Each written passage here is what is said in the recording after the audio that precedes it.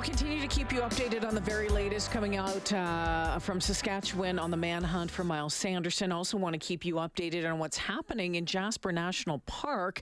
There's a fire that's burning about 15 minutes from the town site, and that has a lot of eyes on it over the past number of days as well. Morgan Black is a reporter with Global Edmonton. She's been in Jasper for the past couple of days. Morgan, welcome back to the show. Hi, Jay. Thanks for having me. All right. So what's the latest there? Some cooler weather, some rain has helped the situation?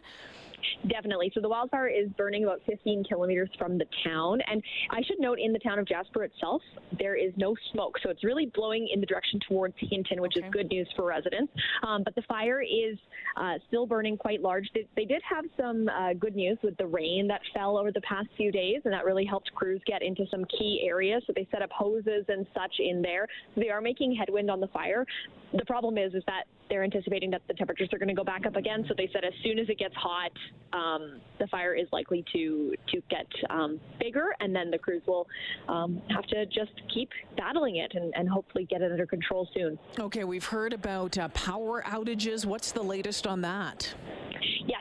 So the power is still out in the town of Jasper, except for critical infrastructure. There was an unplanned, so just to backtrack, ATCO wanted to have a planned outage at 1 p.m. to bring the town site back onto the grid with a backup generator.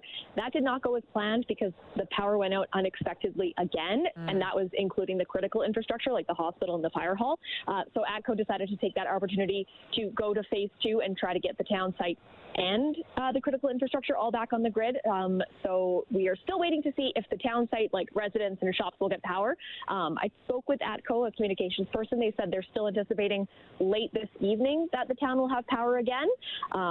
Just no word yet on what late this evening would mean. We don't know if that's 8 p.m., 11 p.m. Yeah. It still remains to be seen. Morgan, this obviously tough on businesses in the community. What are you hearing from them?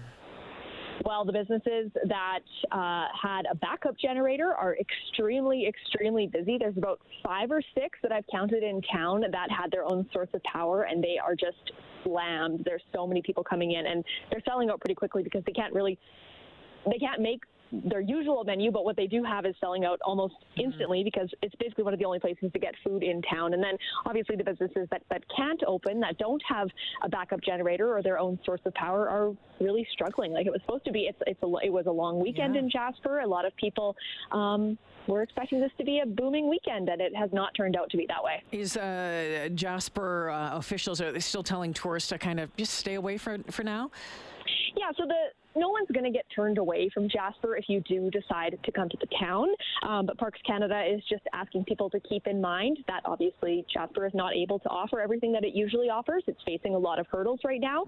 So Parks Canada is saying, and the mayor himself as well, we spoke with him earlier, they're just saying, you know what, if you don't have to come to Jasper, reconsider, maybe come a different time when they're not facing all these challenges. Morgan, thanks for your coverage over the past couple of days, and thanks for joining me this afternoon. We'll talk to you soon.